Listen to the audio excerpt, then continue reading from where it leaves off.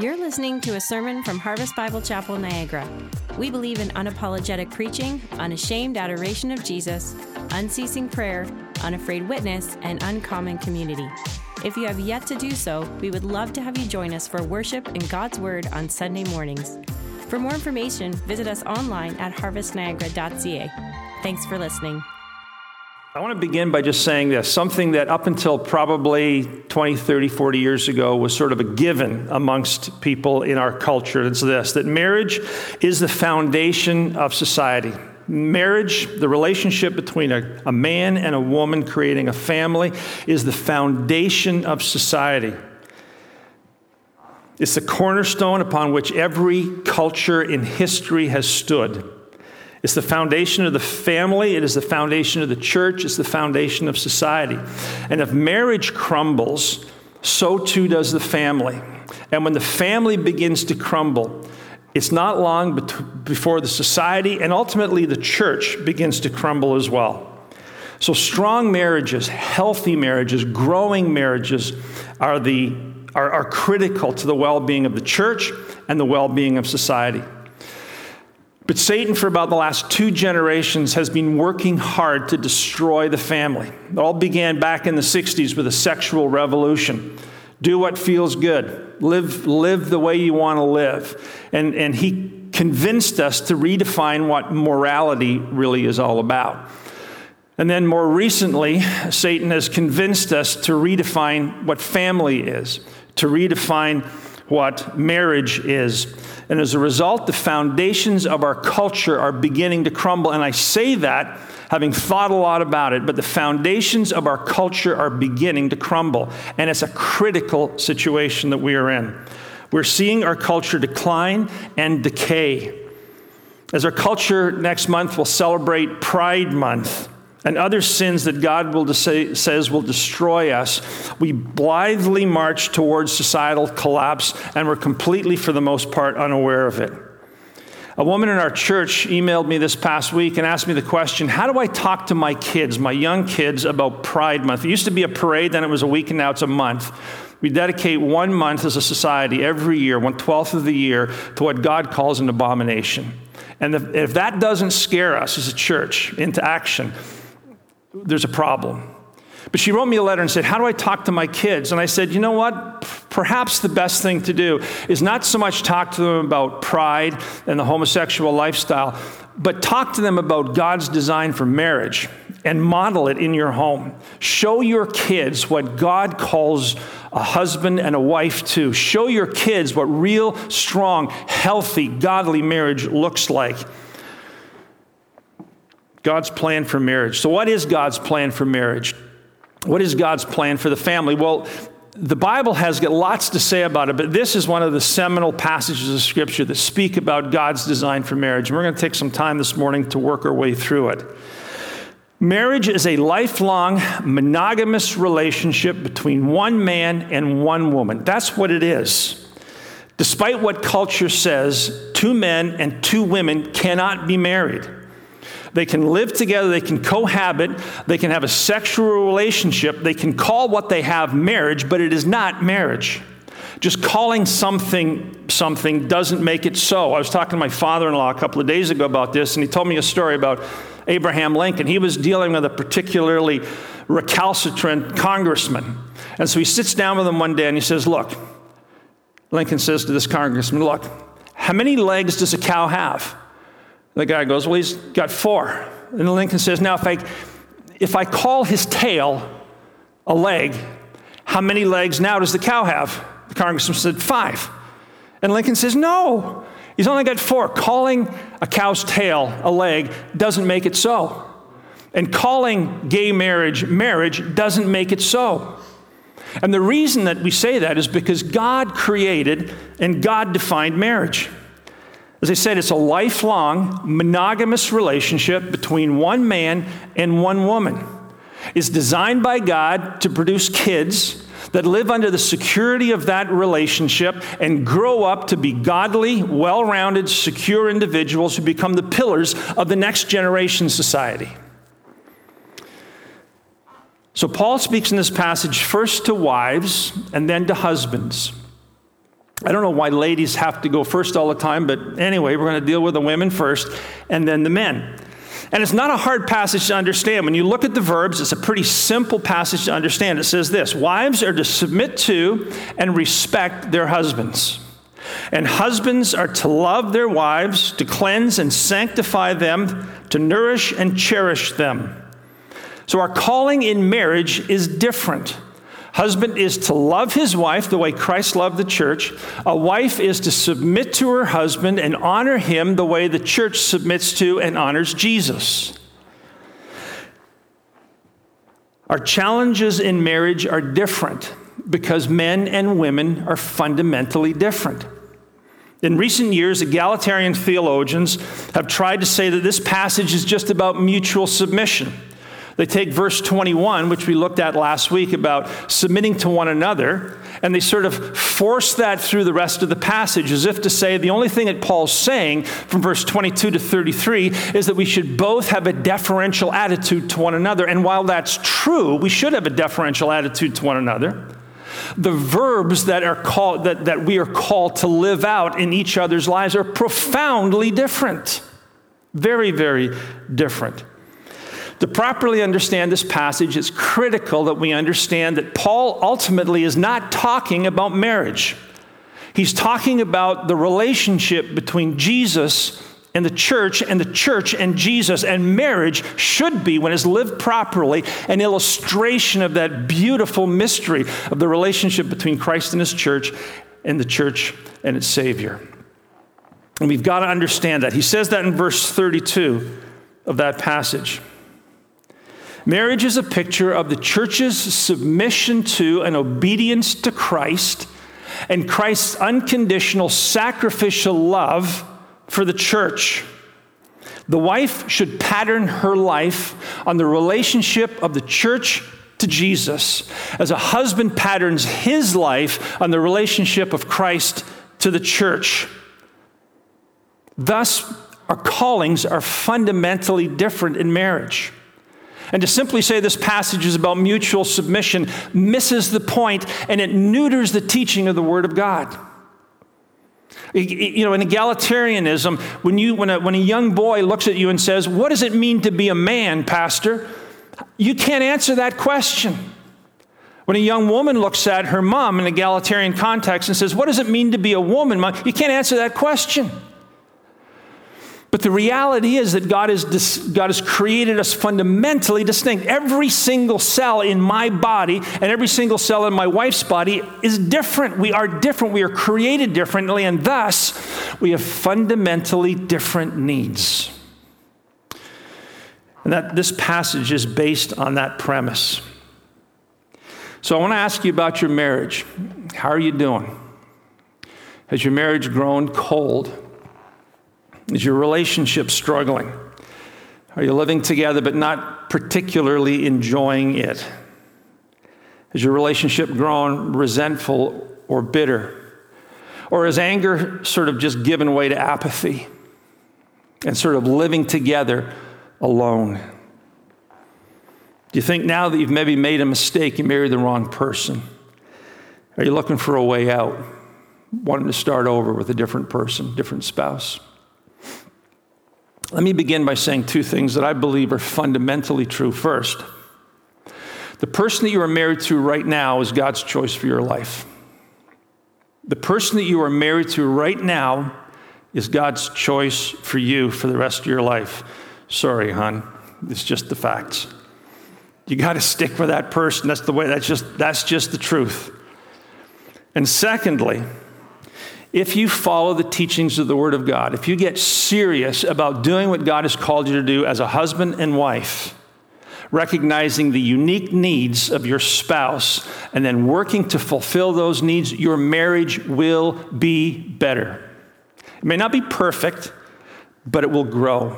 It will move forward, and you'll find so much more fulfillment and joy in your marriage. So, first of all, let's start with the ladies. Ladies first. Wives, submit to your own husbands as the church submits to Jesus.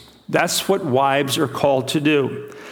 So in the Paul Little unauthorized version of this passage says this: Wives, Submit to your own husbands, not to anybody else's husband, but to your own husband, as you would submit to Jesus.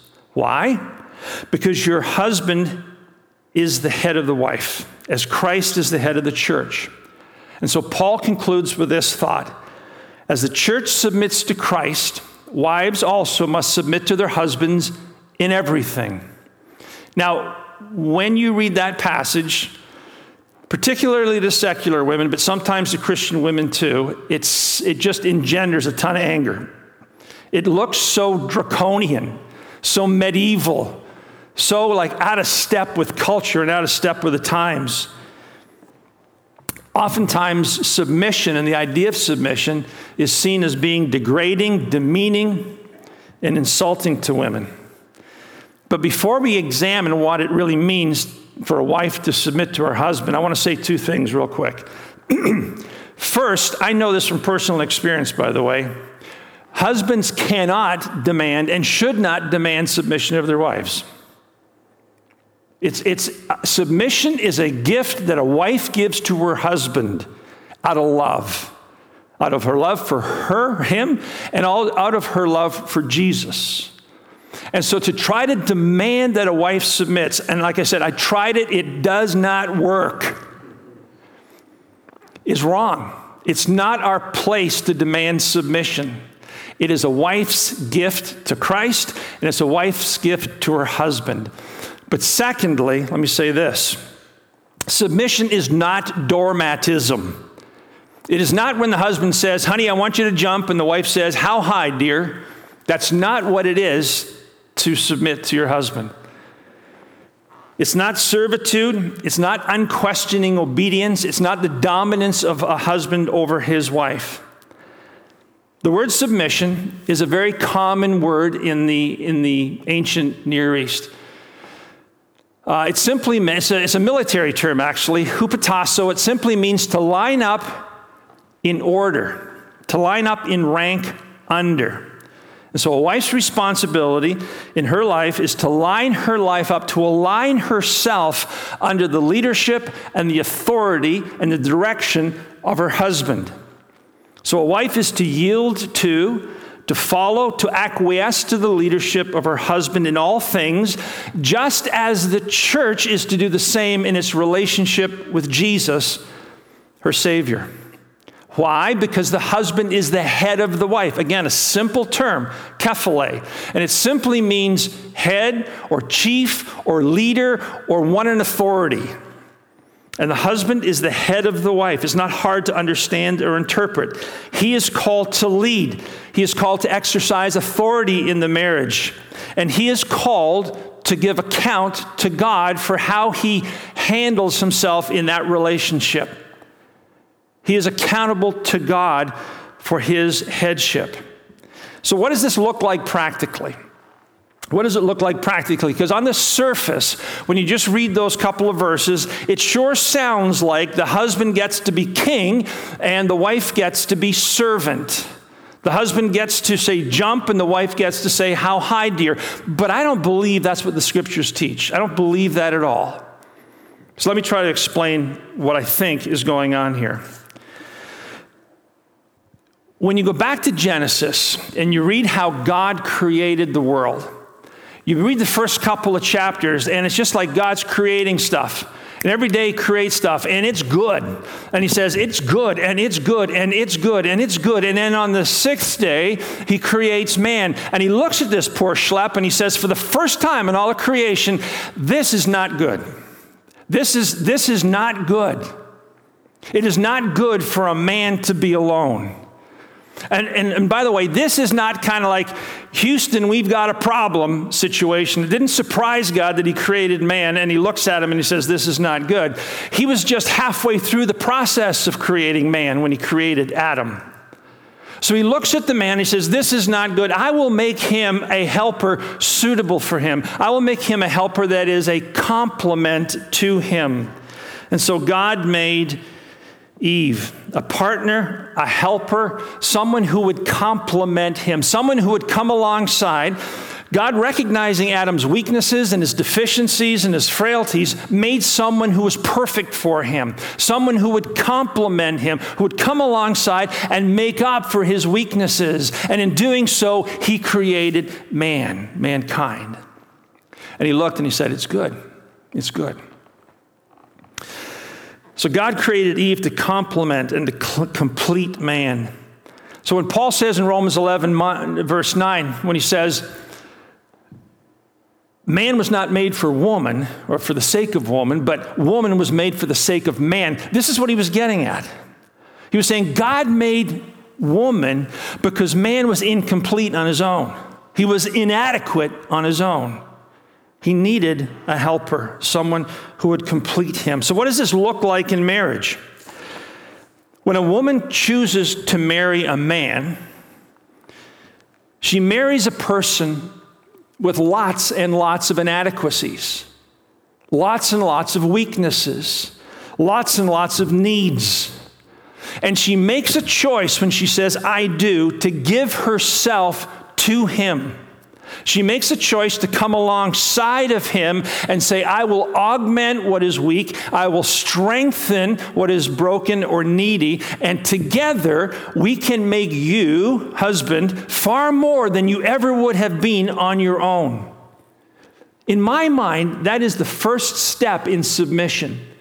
When a wife comes along beside her husband and she brings all the strengths of her femininity, she brings all the potential, the gifts, the woman's intuition, all of it. And she says unreservedly, I am turning my back on independence and I am now walking down to meet you at the front of the church and I am giving myself to you. 100% of me is now for you because I'm for you. And she completes that guy. And the two become one. And a wise husband, recognizing the gifts and the potential of his wife, defers to her. He recognizes his own weaknesses and says, honey, you're better at this than I am. You have more giftings in this area than I do. And he defers to her in certain areas. He encourages her, and he allows her gifts and her potential to thrive and to grow so that she can be all God has called her to be.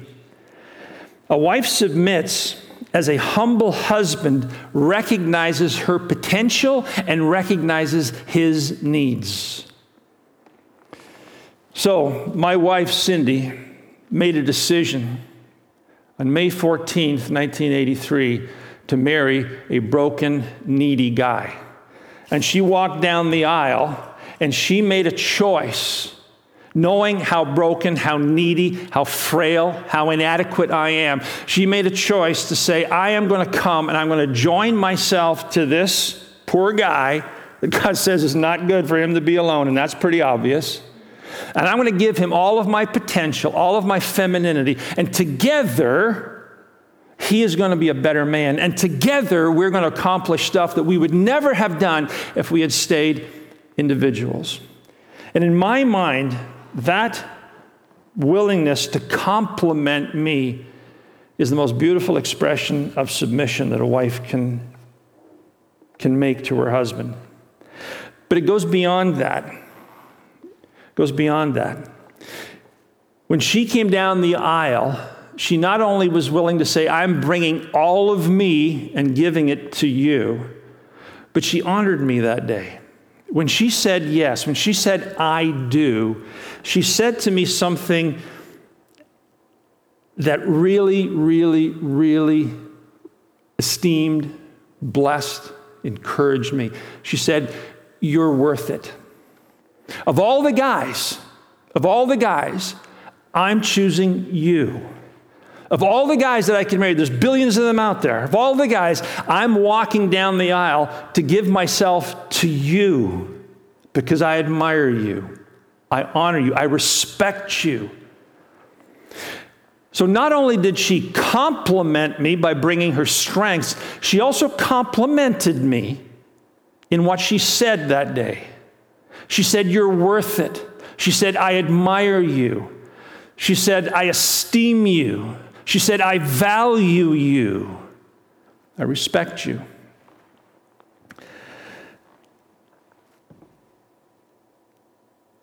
It's interesting at the end of this, verse 33, when Paul summarizes his argument, he sort of says the same thing to husbands. He repeats himself. Husbands, love your wives. But he changes the imperative when he speaks to the wives.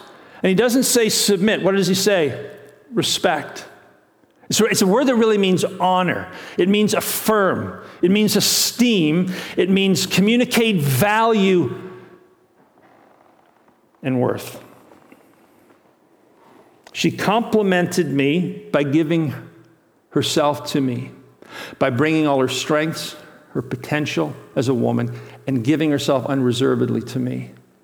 But she also complimented me by saying, you're worth it. I value you. I respect who you are. I honor you today by giving you myself. So as the church submits to Jesus, it obeys, it takes its potential. We're the hands and feet of Christ. And we do on the planet today what Jesus is unable to do because he's in the presence of God in heaven. We complement Christ. But we also worship him. And we compliment him. We did that in the service this morning. There's only, 10 of us in the room? But you at home, we sang together and we esteemed and we expressed worth and value to Jesus. We told him what we thought of him. We told him how amazing he is. We thanked him for all he has done for us. We esteemed him and we communicated worth. And that's exactly the responsibility that a godly wife has in relationship to her husband. She comes alongside and she brings her potential as a woman and she compliments him. And then she communicates worth to him. So why is this so important? Why is it so critical that a wife does that? Well, a husband's greatest need in marriage is a word that begins with S. And it's not the word you're thinking that I'm thinking right now. A husband's greatest need in marriage is significance. Significance. A man longs to be respected. And I don't think women understand or really appreciate this. This is something that needs to be taught and understood and accepted. A man needs to be respected, to be honored, to be valued by his wife. We live in a world where most husbands go out each day and they are beaten down by society, beaten down by their work, beaten down by circumstances, and they come home beaten up. And every husband needs a cheerleader. Every husband needs somebody who is going to say, I admire you. I'm in your corner. I'm your cheerleader.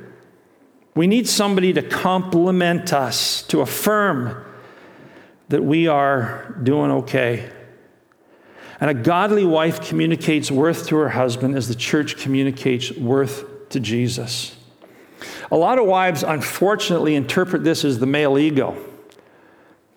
And it's something that they think initially, well, that's just got to be crushed in him. Isn't that just pride? Women, God created us to desperately need your approval, your approbation, your words of encouragement, words that edify and build up. Pride needs to be crushed, but the male ego needs to be nurtured. Remember when we were kids at school? Even before that other S word was important, the sex word was important, and it's important in marriage for sure. But even before we knew about that, we were showing off to the girls. Why? Because God has created us, men, with a need to be seen by that one special woman as being significant, being of value, being of worth. And the way that you communicate that to us is simply by encouraging, by esteeming, by speaking words, positive words into our hearts. We need to know worthship from our wives. Not worship. That's reserved for Jesus. But a wise wife will communicate worth. She will give herself unreservedly to her husband. She will compliment him, come alongside, strengthen him, make up for his deficiencies. And she will give him a sense of worth, a sense of value, a sense of significance that no one else on the planet can do other than that guy's wife. So as wives submit, she communicates this significance. She follows the lead of her husband. She trusts him. She honors him. Not blindly, not against the will of God or the teachings of Scripture, but she lines up under his leadership, and she honors him and respects him. What Paul says next is, husbands, love your wives as Christ loved the church. Now, Paul switches from speaking about the church in relationship to Jesus to speaking about Jesus in relationship to the church. And he says this, husbands, love your wives as Christ loved the church and gave himself up for her. So a husband is to assume the posture that Jesus took in relationship to the church. And what did Jesus do? He willingly went to the cross. He laid down his life for us. He took our sin upon himself. He took our place. He spilled out his life. His blood was shed so that we could be forgiven. The wrath of God was upon him so that we could become the righteousness of God in him. Like, it's a magnificent transition. It's the gospel.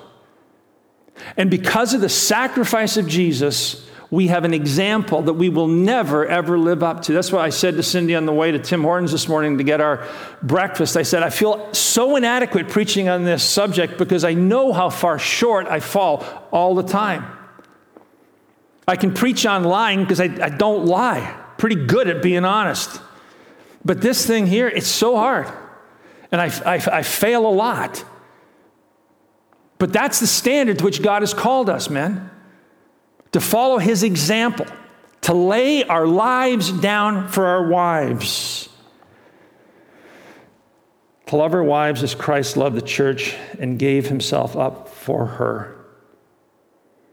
A husband should also sanctify his wife with the word. He should nourish and cherish his wife as Jesus does the church. Jesus died for the church, and today he is cleansing, and he is nourishing, and he is cherishing his bride. And a strong marriage and a strong home is built on that foundation where a husband says, I am willing to give up. I'm willing to sacrifice. I'm willing to lay down my priorities and my wants and my needs for the well-being of my wife. And here's the thing. Who did Jesus die for? Did he die for this beautiful bride? He died for a bunch of messed up sinners. And I thought a lot about that this week. It's so easy to love your wife. It's so easy to say when you're standing in front of her in the church and she's got that beautiful dress on and she's just absolutely stunningly beautiful, and you're about to get on a plane tomorrow and go to Jamaica, which is what we did. It's easy to say, oh yeah, I'll love her. But what Jesus did is he loved us at our worst. He loved us at our worst. We're called to love our wives when she is at her worst. And she needs to know when she's at her worst that there is nothing and no one on this planet that takes precedence over her. No other woman, no hobby, no sports, no work, no other interests, no other pursuits. She's got to know that she comes first. But it goes beyond that, doesn't it? Verse 28, Paul talks about when a husband loves his wife, he loves himself. You see that? And what he's really getting at here is that real Christ-like love is the recognition that a husband, you're no longer independent. You're no longer an individual. You are part of something so much bigger than yourself. You are now one with your wife, and you have been called to leadership in this relationship, in your relationship with your wife and in the relationship with your kids. And you must take that leadership role seriously.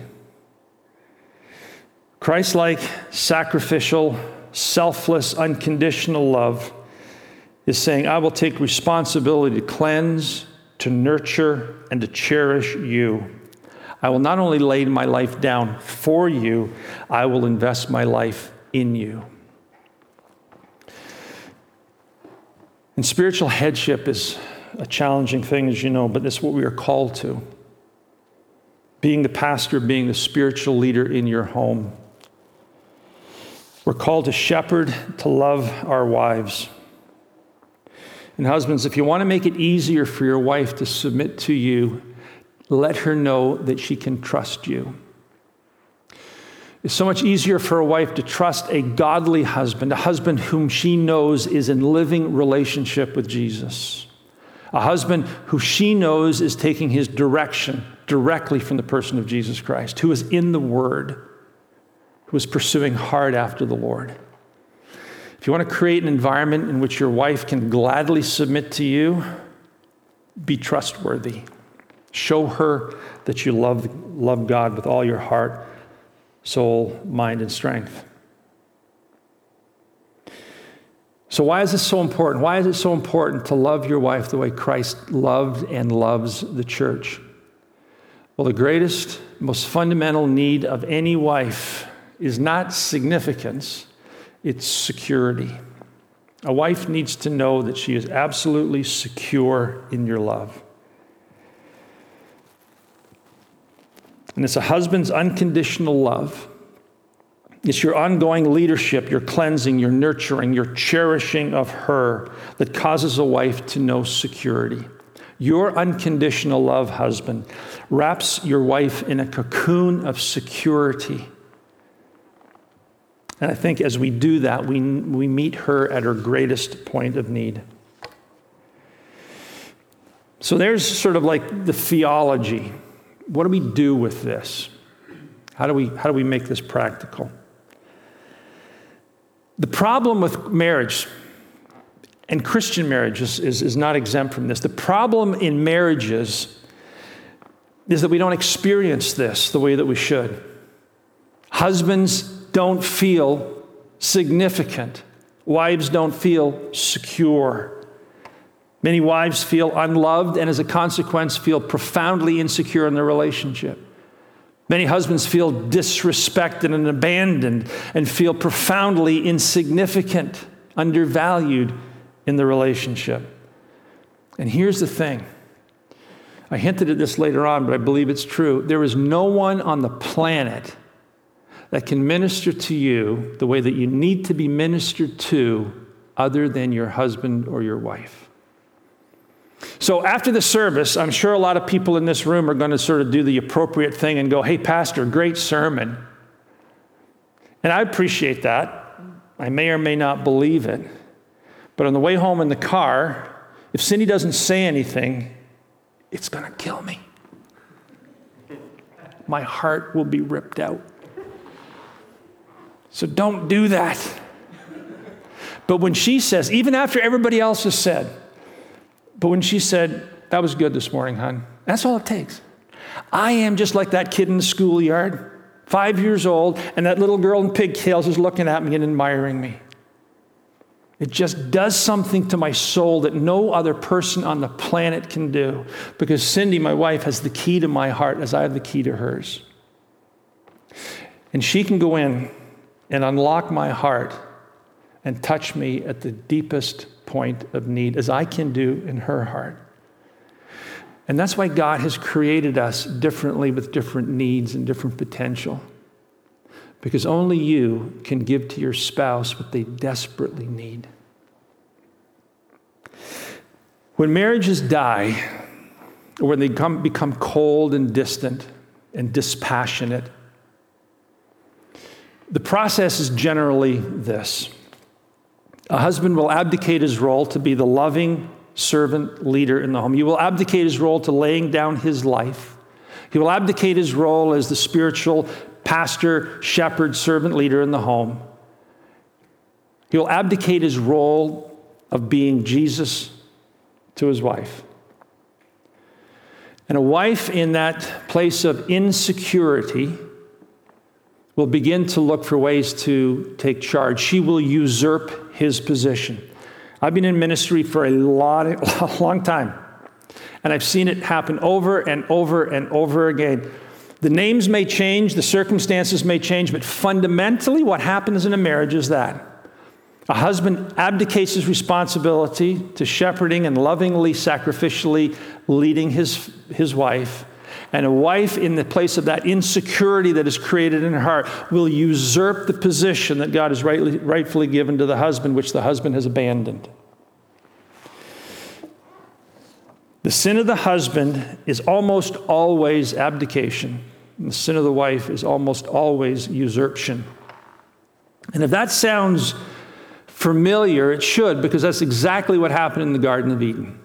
It's exactly what happened between Adam and Eve. That's why their marriage ultimately was cursed by sin.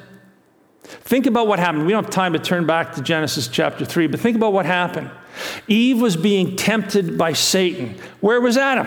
He was right there. He was abdicating his responsibility. He didn't intervene. He didn't lovingly lead in that situation. He stepped aside. He abdicated and he watched. He was pathetic. And Satan tempted Eve. And in the situation she was in, the Bible tells us that she was blinded, didn't have clarity of what was going on, whereas Adam did. That's why Adam is blamed for the sin, not Eve. And she fell into sin. She stepped out from underneath the position underneath the authority that Adam had in her life. She usurped his position of leadership. And she ate the apple, or whatever it was, pomegranate. You pick, fruit. And what does she do? She gives it to him. What does he do? He eats it. He follows meekly, pathetically, having completely abdicated the role that God has given to him. The roles were reversed. It was turned on its head. What God had designed and what happened were two different things. And that's what happens in marriages today. We turn our back on what God has designed for us, and we think we can do something else, and it's going to work, and it never does. It never does.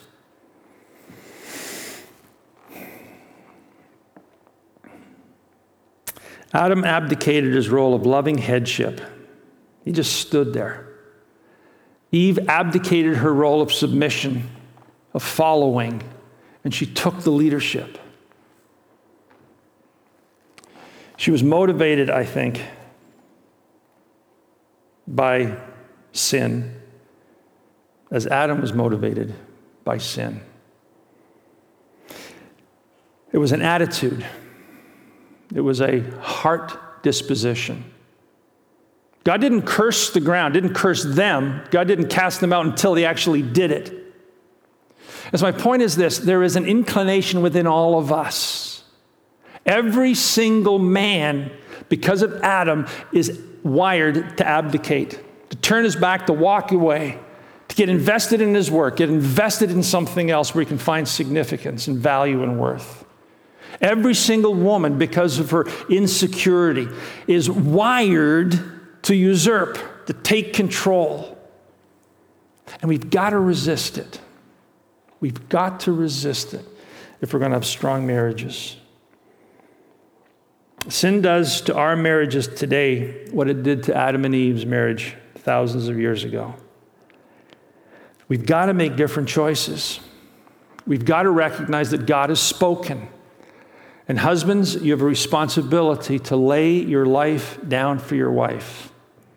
You have a responsibility to cleanse her, to sanctify her, to nurture her, and to cherish her, to make her your number one priority. And wives, your responsibility to submit to, line up under your husband, come alongside and give him yourself, all of your potential, and communicate worth and value to him. If you will do that in your relationships, wives will feel a sense of deep security. You will wrap your wife in a warm cocoon, a warm blanket of security, which is the deepest need of her heart. And husbands and wives, you will give your husband that sense of value, that sense of worth, that sense of significance that God has created within him to have fulfilled by his wife. His wives submit to and complement, there's one little E or an I in those two words. their husbands, they will meet their husband at the deepest place of need. And as husbands love, cherish, lay down their lives for their wives, they will meet their wives at their deepest point of need. So one final thought. You say, Paul, that's all well and good, but my husband's not a Christian. My wife's not a Christian. They don't understand this. What am I supposed to do? He's selfish. She is disrespectful. How do I handle this? Well, if you have your Bibles, I want you to go to 1 Peter chapter 3. In this passage of Scripture, Paul speaks specifically to wives, but it's applicable both directions, husbands or wives. And look at what he says in verse 1. 1 Peter chapter 3, 1. Likewise, wives, be subject to your own husband, or be submissive to your own husband, so that even if some do not obey the word, they may be won without a word by the conduct of their wives when they see your respectful and pure conduct. And then he goes on later on and talk about a submissive attitude. So what Peter says in this passage of Scripture, and what God is saying to wives, is even if you have a husband who isn't living like Jesus in relationship to the church in your life, be the church. Be submissive. Honor him. Give him your all.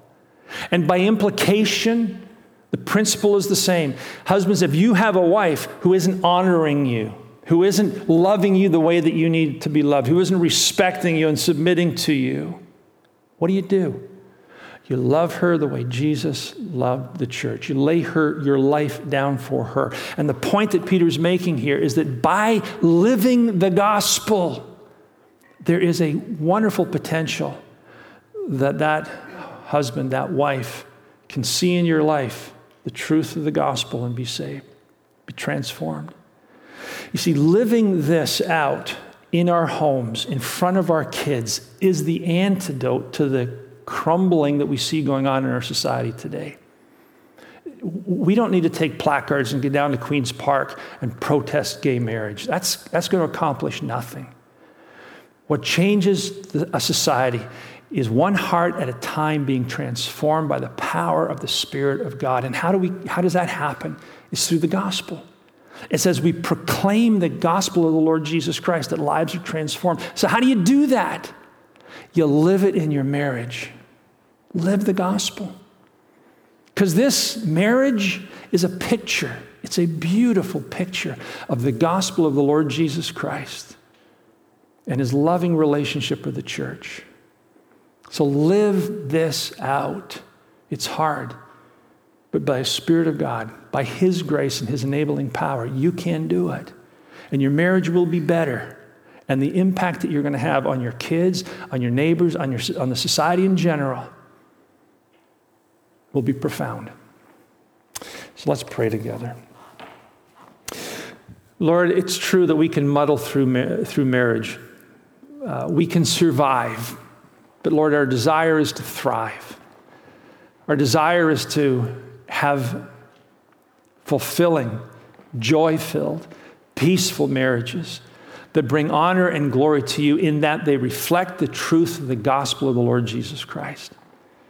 And so I pray, Father, for us. I pray for myself that, Lord, as husbands, you would allow us to grow in following your example of selflessness and love, that we would lay our lives down for the woman that you have given to us, that we would nurture and treasure her, and that wives would recognize their responsibility to submit to and to honor their husbands, to follow their lead, so that together, Lord, we can reflect the truth of the gospel of Christ to our world, who is so lost and so confused and so much in need of the gospel. So let us speak the gospel, but let us live the gospel in our homes, particularly in front of our kids, I pray. And we ask, Lord Jesus, that you would revive us, revive our marriages, revive our homes, revive our church, Lord, and revive this area. We pray all this for your honor and for your glory. Amen.